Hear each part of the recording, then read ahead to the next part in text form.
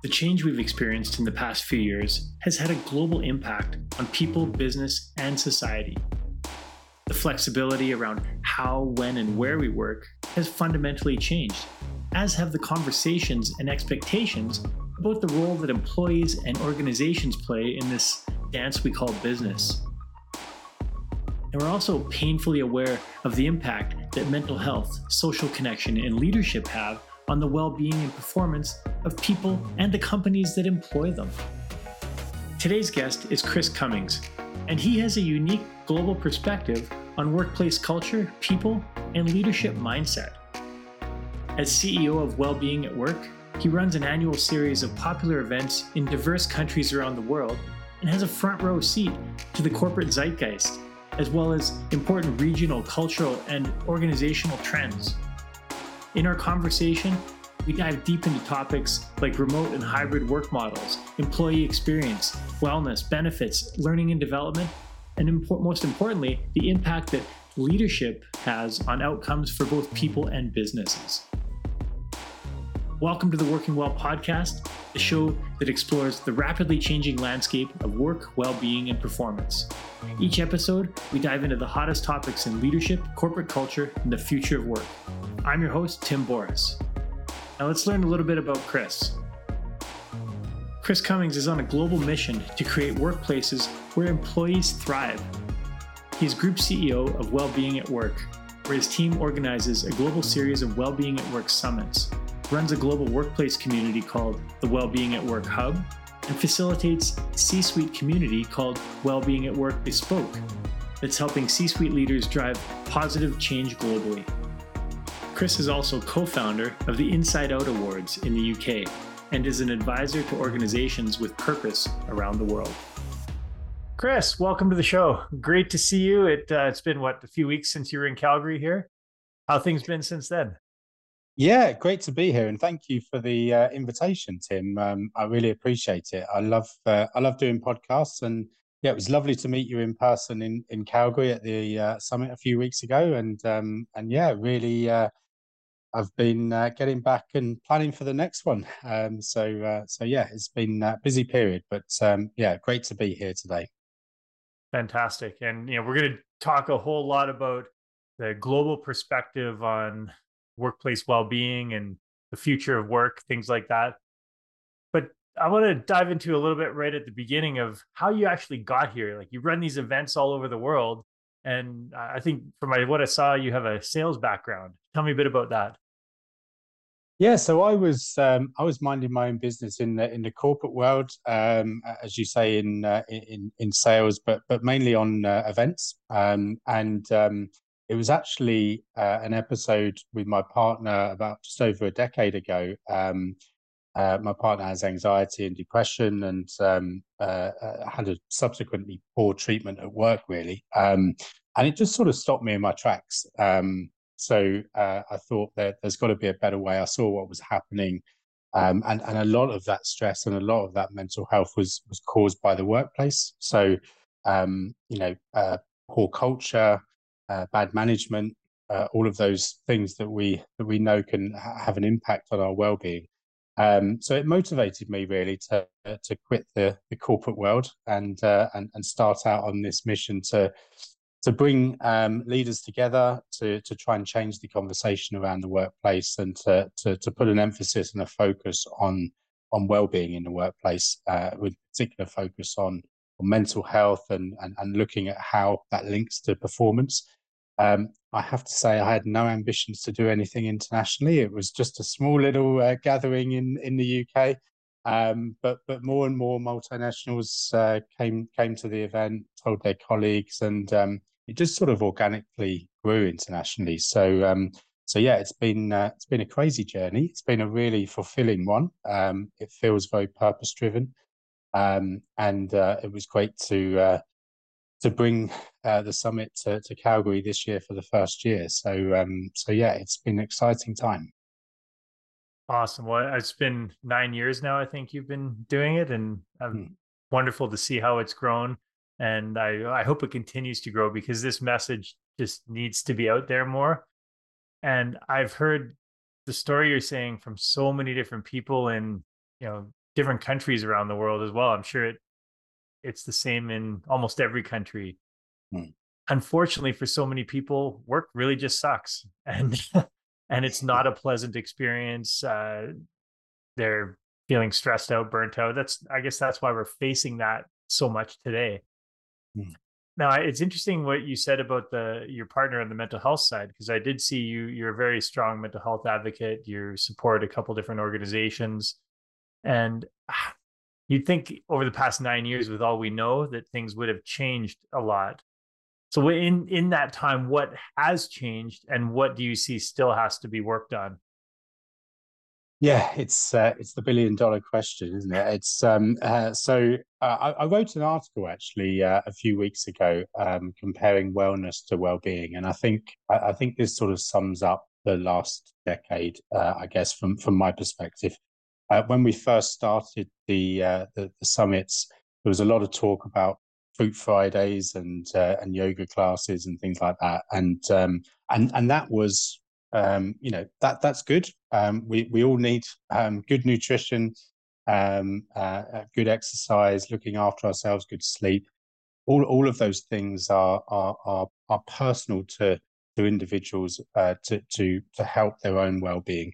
Um, what what what I've been trying to do over this last 9 or 10 years is really focus on the elements of the workplace that we can change and try and develop to enable people to thrive. So I touched on it earlier around the culture of an organization, the job profile, the workload, the bad line managers, all of those things that can have a real impact.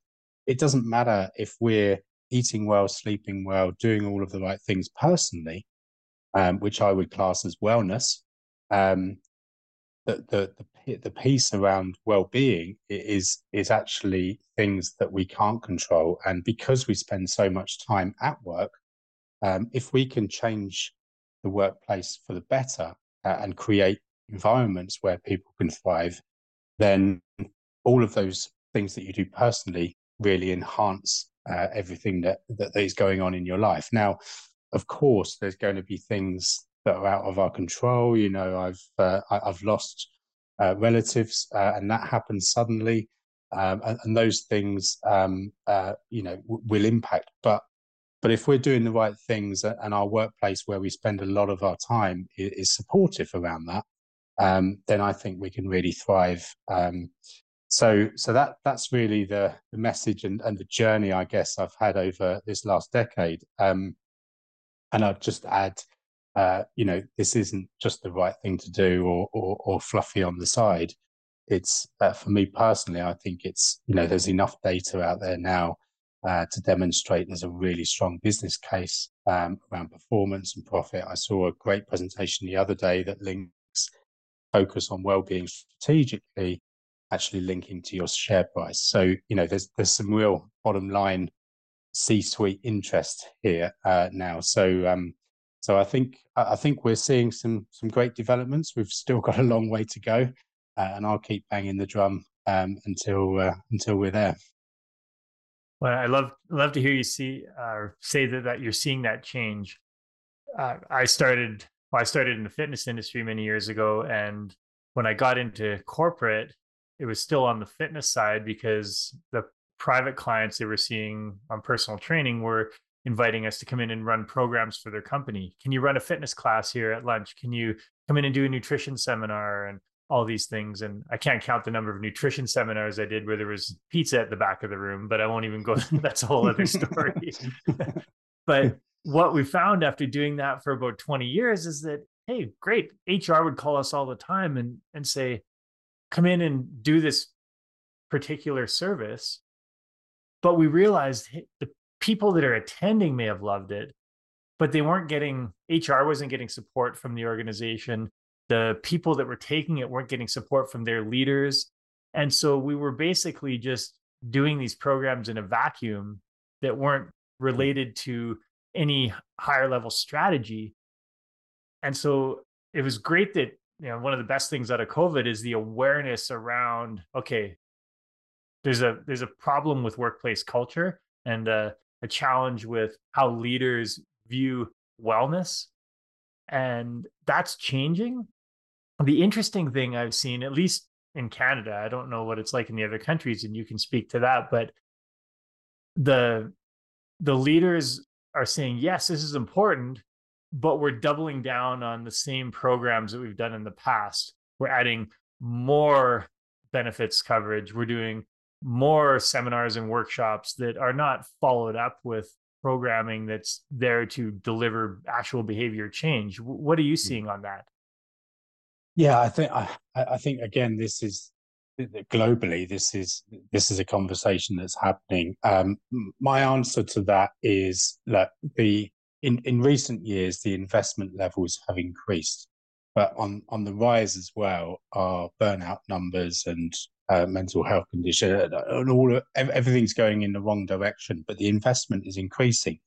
So my challenge to employers, and I'm not saying this is easy, because we're trying to be as supportive as we can to the HR leaders within the within organisations, because they've got a really tough job to do. But we've really got to focus in on impact and results now. So those investments, why are we making those investments? Do you think that's going to change everything by putting an app into an organisation but not actually deal with the source of the problem? Again, I love these apps. They're scalable. You can reach a lot of people very quickly, but it's not the silver bullet. We really need to fix the source of the issue and have the app. So so I agree. I think we've got to take a step back as organisations and as leaders, and really think about where the issues are and what are we trying to fix here? Because those, like in any other investment in an organization, if you buy a new machine for a manufacturing plant, it's going to be quicker, it's going to be more productive, you're going to see better results. And that's why you buy that machine. So we need to apply the same business approach to all investments, including those well-being investments, and really tackle the issues. So we are seeing impact. And when we do see impact, the C-suite start to sit up and listen. At the moment, if we're just doing a few things around the edges, then it's not going to have a business impact. So taking that strategic approach, our mission is to make well-being a strategic priority. And that means looking at every element of the business to really focus in on where the issues are and fixing them.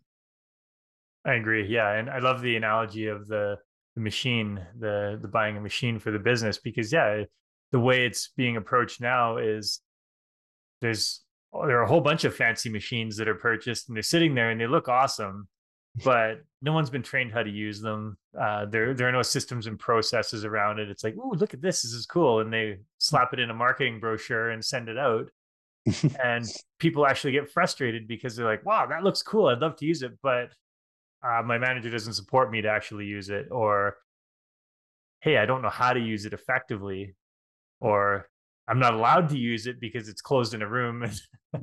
Yeah, All kinds of exactly. things that we see in companies every day. Yeah, yeah. So what challenges do you, or I guess not what challenges, what differences do you see globally in the different events you do around the world?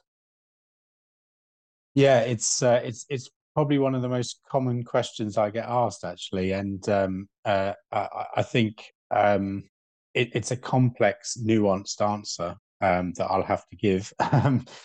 So there are elements that I would take from the Canadian market and drop in. There are elements that are really good in UK, in Australia, in the Middle East. Even there's some really innovative things going on around the world.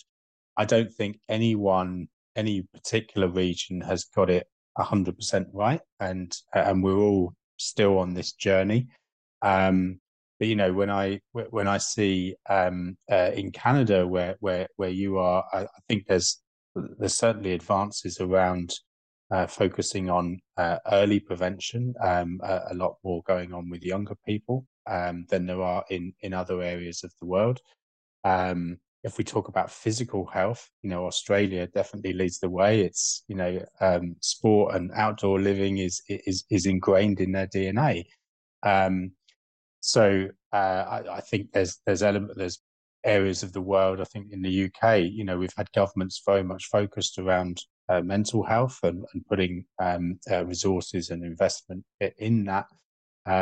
So, as I say, there's lots of good things going on around the world. I don't think we've cracked it as one particular region has cracked it and got it right.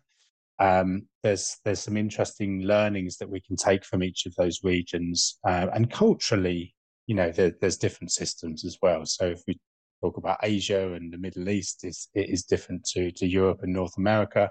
The healthcare system in the UK is different to the US. So there's lots of local nuances that will affect the overall piece. But I think overall, we're looking, and this goes for globally, human-focused leadership is definitely something that we're seeing a lot more of across the board. And I think those old skill sets that you might expect to see in leaders, and the what I would call old-fashioned way of leadership. You're being kind. Yeah, maybe I am. But those I'm definitely starting to see those types of leaders being moved along, and a new skill set required to lead. The bashing of the desk and expecting everyone to jump is clearly is not working and won't work. We need to have a new way of leading organizations, and I think that's starting to shine through now. And some of the results from I think we saw quite a lot of that during COVID. A lot of CEOs coming out, actually speaking to their teams in a more human way. And I think if we can take some of those learnings from COVID and continue that, and show vulnerability and be more human in the workplace, then I think we'll be a better place globally.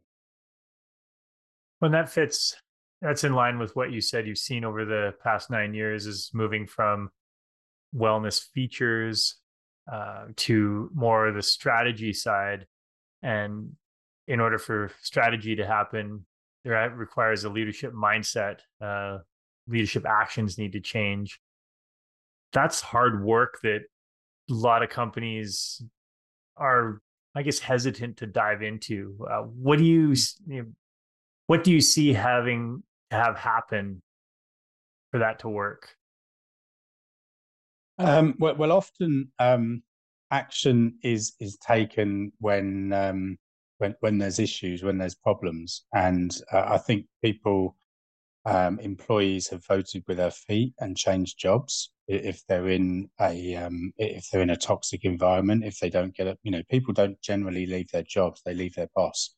So if you're seeing trends in a particular department or a particular leadership team, and there's an exodus of talent, then I don't care who you are in terms of a leader, you've got to sit up and listen to that. So I think we saw that happening, and continuing to see that happening. Obviously, it's slightly different now, but I think people are voting with their feet. I think the younger generation are demanding more from their employer. They're not just looking for a job with a paycheck. They're looking for a purpose-driven. They're looking for values. They're looking for a lot more. I was talking to a HR leader earlier this week around the situation in Israel and Gaza, and they were expected to be commenting and speaking up as an organization, and rightly so. So if that's the demand from the employee population now, organizations have to change. Otherwise, to quote someone from Stanford University who I spoke to about a year ago, they said, if you don't change, you'll be dead in 5 years. And it really is, that change is coming quickly. And I think most leaders are picking up on that. Yeah, and I agree with that. The nature of work has changed and what's expected of both employees and an organization. What you had said earlier about the strategy and the C-level involvement, along with just the business outcomes, I see that as one of the biggest shifts. Is it's not there yet, but it's on the cusp of shifting, where because the C-suite is more aware that this is important, employee well-being and performance is important. The next, I guess, cog in the wheel is to have that be seen as a driver of business performance, taking care of people and really treating them well, and setting them up for success, shifting the way leaders work with their teams to drive performance. I still see so many leaders that are strong technical experts, but been promoted into a position of leadership, and they still lead like they're a technical expert. And a lot of leaders need to realize that they're in a leadership position. You're not there to do the work anymore. You're there to make sure your team does the work well, and you remove the barriers and the roadblocks, and you're the coach. Yeah, You're not on the field. And absolutely. and that's a shift that hasn't quite happened yet. And you see pockets of amazing leadership and departments that are thriving because they have strong people and performance focused leadership. But I don't think that's the standard yet across particularly large organizations. Yeah, I agree. And also, you touched on high performance there. We globally, we've got a productivity issue and a performance issue. And there's a lot of leaders scratching their heads going, how can we fix this? And I think well-being is the answer. Personally, well-being equals high performance. I know from personal experience, but also talking to a lot of people, if we get this right, if we really think about this strategically across the organization and remove those blockers and remove those obstacles to allow for high performance, and really, really empower people, give them purpose, help them thrive, that's gonna get your high performance. That's gonna get your productivity levels. So it really is. I believe it's the key to business success. Now, we've got some convincing to do, but there's more and more data coming out to demonstrate that. And the more organisations that really take this seriously, that really think about this strategically, and start to deliver some really strong results, which we're starting to see in some parts of the world, then the other leaders will be sitting up and listening, because we all want the same thing. We all want high performing, healthy teams. Well, my background is in the sports side. I was an elite athlete myself and have coached elite athletes, and corporate world has so much that they can learn and transfer from that environment. Like if an athlete, no matter what their skill set is unwell and stressed out and not sleeping and not fueling their body properly, they're not going to perform on the field. If their coach is berating them every time they make a mistake, or yelling at them in military style, and we just have to watch Ted Lasso to see difference. But I love that show because it shines a big spotlight on the differences, and we're seeing that in the workplace right now. And I think we've had quite a few sporting people speak. Actually, the Ted Lasso video was in our Toronto event that you mentioned, but we've had quite a few sporting speakers, and the one thing that comes through all the time is rest and recover from the sporting world, and it's just not in everyday corporate speak at the moment. And the longer hours and working really hard, that's going to get us great performance. Well, actually, The evidence shows otherwise. So I completely agree. I think we can learn a lot from the sporting world, and certainly rest and recover is one of the key things that I don't think we do enough of in our work life environment. Yeah, the 14, 15-hour days without taking a break from the computer. The people are like, I'm putting in lots of hours. It's like, well, you probably put in half the hours and get more done if you Yeah, were focused and recovering properly. yeah, absolutely. What what do you see as the biggest? Well, you talked about leadership being the biggest catalyst, and new leaders coming in that are replacing the old school leaders, we'll call them. What role do you see employees having in helping that shift? Um, I think they're doing it already. They're far more vocal than my generation, the younger generation, and they've been called all sorts of names because of that. I just think they're brave and they speak up, and they're not just accepting it like we did. When I first went into the workplace, I just kept my head down and shut up and get on with it, and this generation, this younger generation, are far more braver, speaking up and calling out when there's issues, and calling out when there's problems. So I think that's happening, and that will continue to happen. Um, and you look at the workplace, but the wider society, younger people are driving that change, and it's exciting to see. So yeah, I think they feel more empowered, um, and are changing things for the better. It's going to take time, and there'll be resistance like they're seeing across the world, but they are driving change because certainly the growth that we've seen in the conversation around mental health and well-being has been driven by the younger generation, and that's amazing, really exciting. Well, And what regional differences are you seeing in those areas? Like, are certain countries you speaking up more than others? yeah, I think culturally, again, it will depend.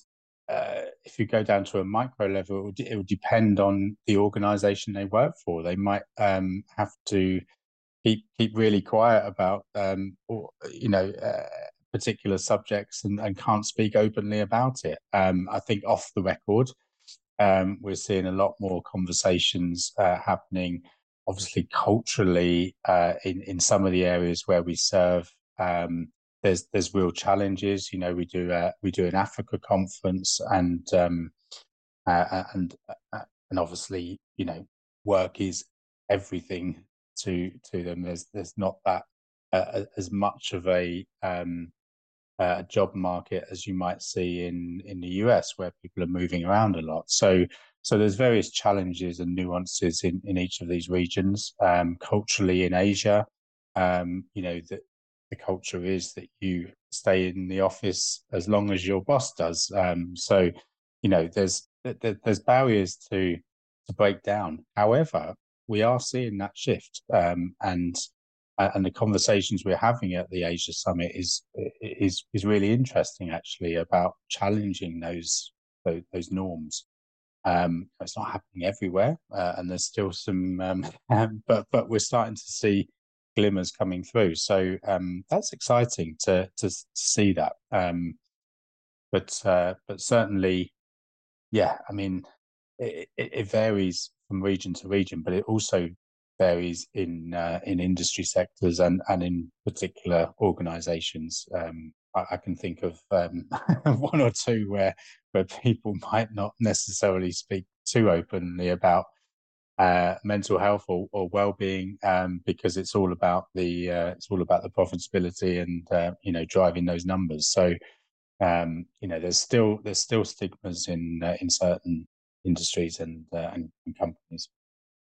Yeah, and it's interesting that you said that too. I had a conversation with a group of coaches yesterday, and they were talking about a fire department and how the employee relations, I guess, from the leader to their team, particularly in those first responder type environments, it's very command and control. The chief says do this, and everyone follows the directions. And when you're going to put out a fire, I think that's probably really important. But Yeah. if you're in the office talking about different policies and processes there, having that type of leadership makes it more challenging these days. And in the past, it was never questioned. People just did what they were told to do. But it's interesting to see that shift in, police, firefighters, EMS, military, and even in law firms and insurance, typical the traditional companies that were very command and control. And yeah, I think what from some of the clients I've talked to,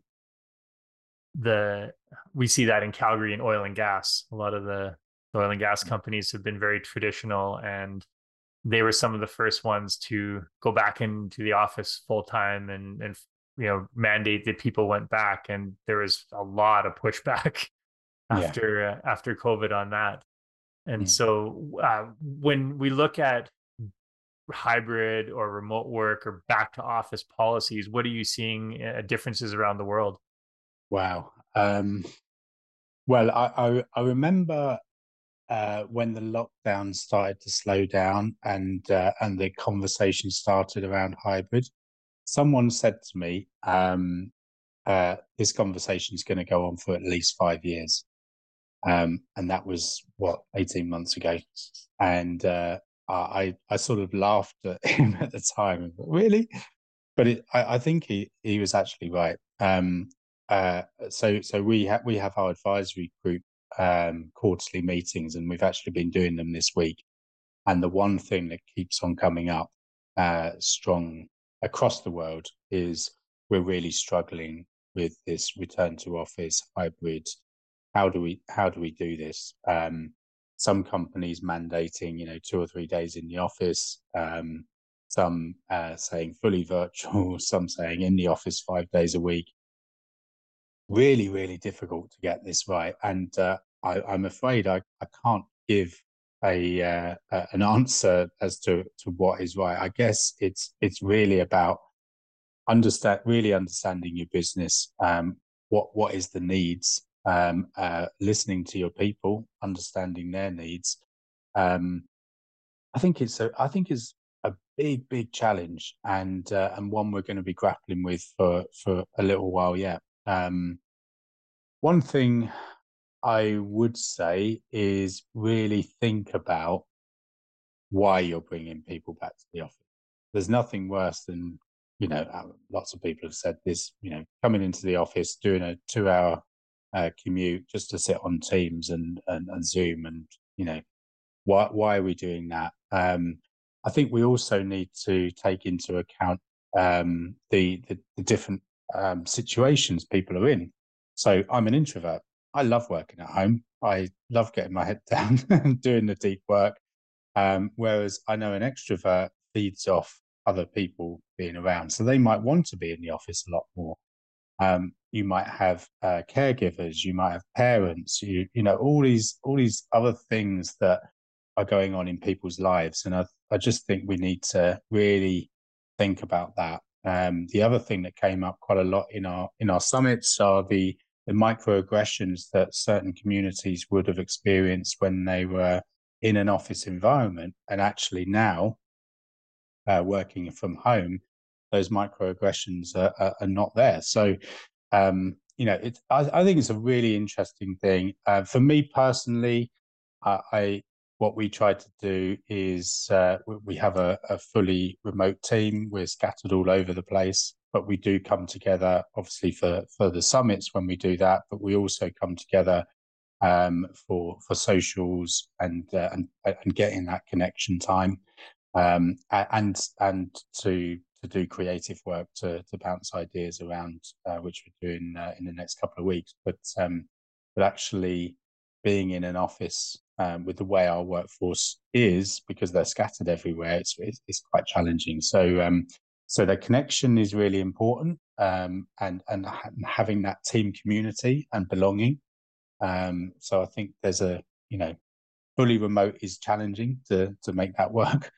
But yeah, I think it's going to rumble on for some time.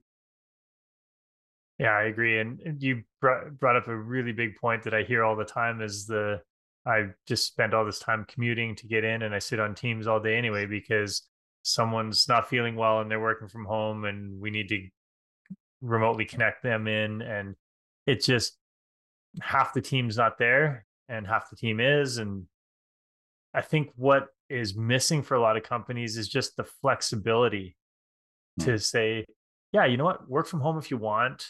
When we come together for team meeting or something like that, great. We want you to come in person if possible. There's some of that, but I don't think most employees mind the odd time to come in.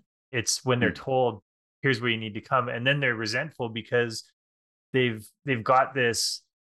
They're on Teams all day anyway. They're like, I could be sitting at home doing Yeah, this, yeah, and I have all this flexibility that I enjoy, and I'm still getting. Of course, you still have to get your work done, yeah.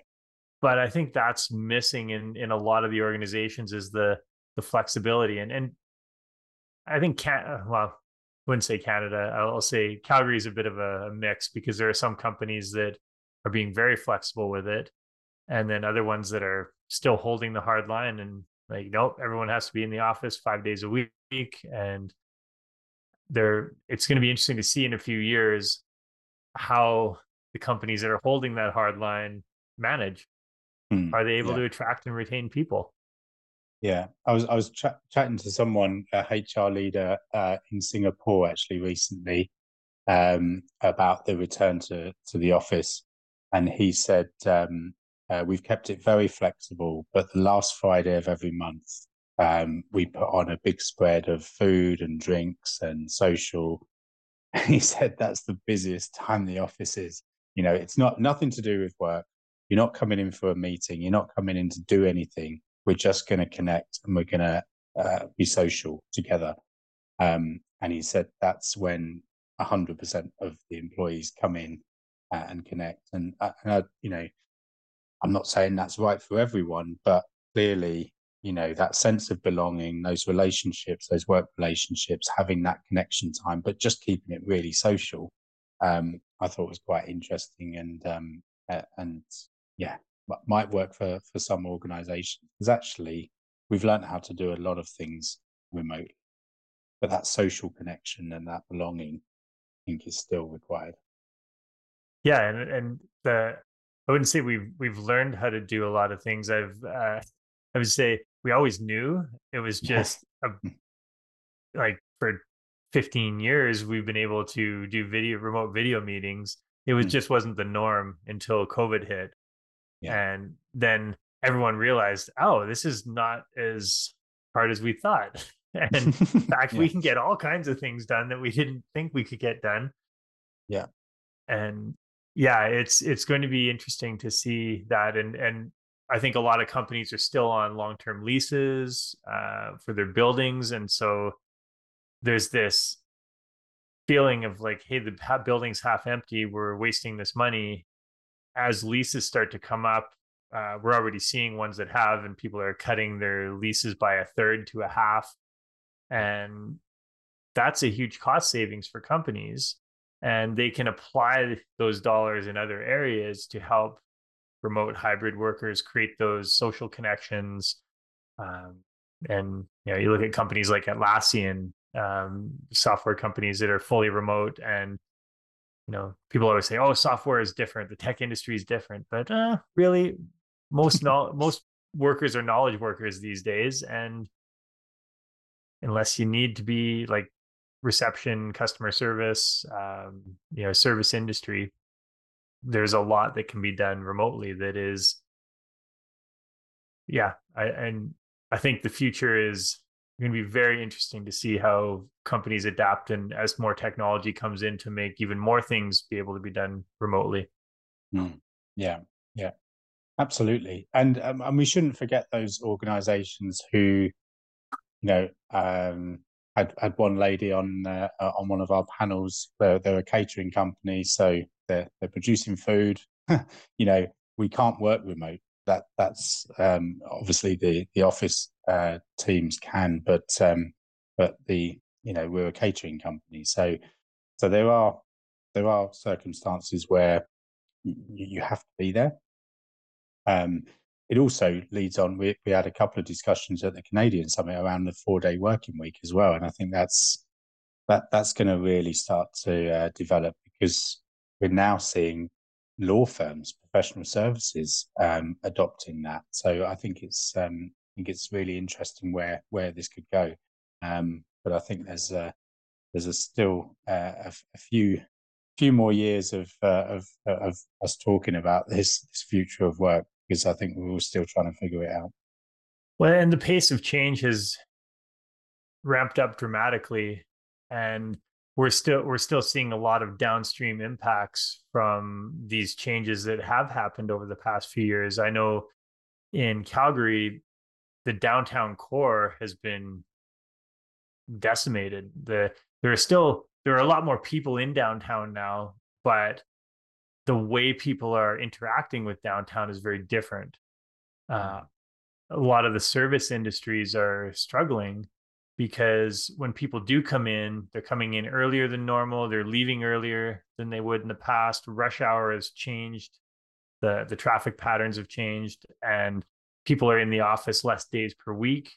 And so, you know, the some of the restaurants and bars are still doing fine, but when we look at the more ancillary services, the dry cleaners and the things like that that are normally doing bustling business because everyone's downtown, that industry is shifted. Yeah. I was from the fitness center side. We manage corporate fitness centers as one arm of our business, and that has changed dramatically because people aren't in them as often. They're working out from home or in the suburbs, and so when they do come into downtown, they're not taking advantage of those services that they had in the past. So that's a downstream impact that's affecting so many different industries. Hmm. And we haven't even touched on AI. Exactly. That's for the next podcast. Because that's a whole new, again, these are conversations that are happening at the moment with our advisory group, but there's a lot of shift happening, and I think there's a lot of fear in there as well. And I think we need to really challenge that fear and look at the positives that can come out of that, because that could really accelerate well-being and scaling well-being far more effectively. And I think there's some really interesting things coming. So yeah, I'm excited by that. That's in the pipeline of podcasts is the impact of AI on workplaces. So yes, I'd love to hear your insights on that. Cool. We'd give you a call on the next one. Uh, we've talked about lots of different things, and I appreciate you sharing your insights. What would you say is if we're looking at the well-being, mental and physical health, as well as the organizational strategy, what's the number one thing or your top two things that leaders in organizations can do to accelerate that change process? Yeah, I think no, I think we need to stop tinkering around the edges in organizations, and thinking that a handful of smaller things are going to change the results. And I think that's where we've been. We've almost got stuck in that since COVID. I think there are organizations that are looking at this really strategically. Just simple things like the onboarding process. What are we doing around that particular area of an organization? Because if you get that right in the first 6 or 8 weeks of someone's employment, they are going to really thrive and really flourish. And we're still getting so many things wrong. Just in that small process there. But we can look across the organization and think holistically. Leaders, I think, need to upskill. Emotional intelligence, vulnerability is a strength. Getting that message across, and there's some great leaders demonstrating that. And people will connect to that. And I think also purpose, finding that purpose of an organization, but allowing employees to find their purpose and linking that, because there's so much data again around once you find your purpose, the performance really excels. And so if those values and purpose are really strong within an organization and an employee can connect to those and find their own link, then again, they can really flourish. So, yeah, they're big things.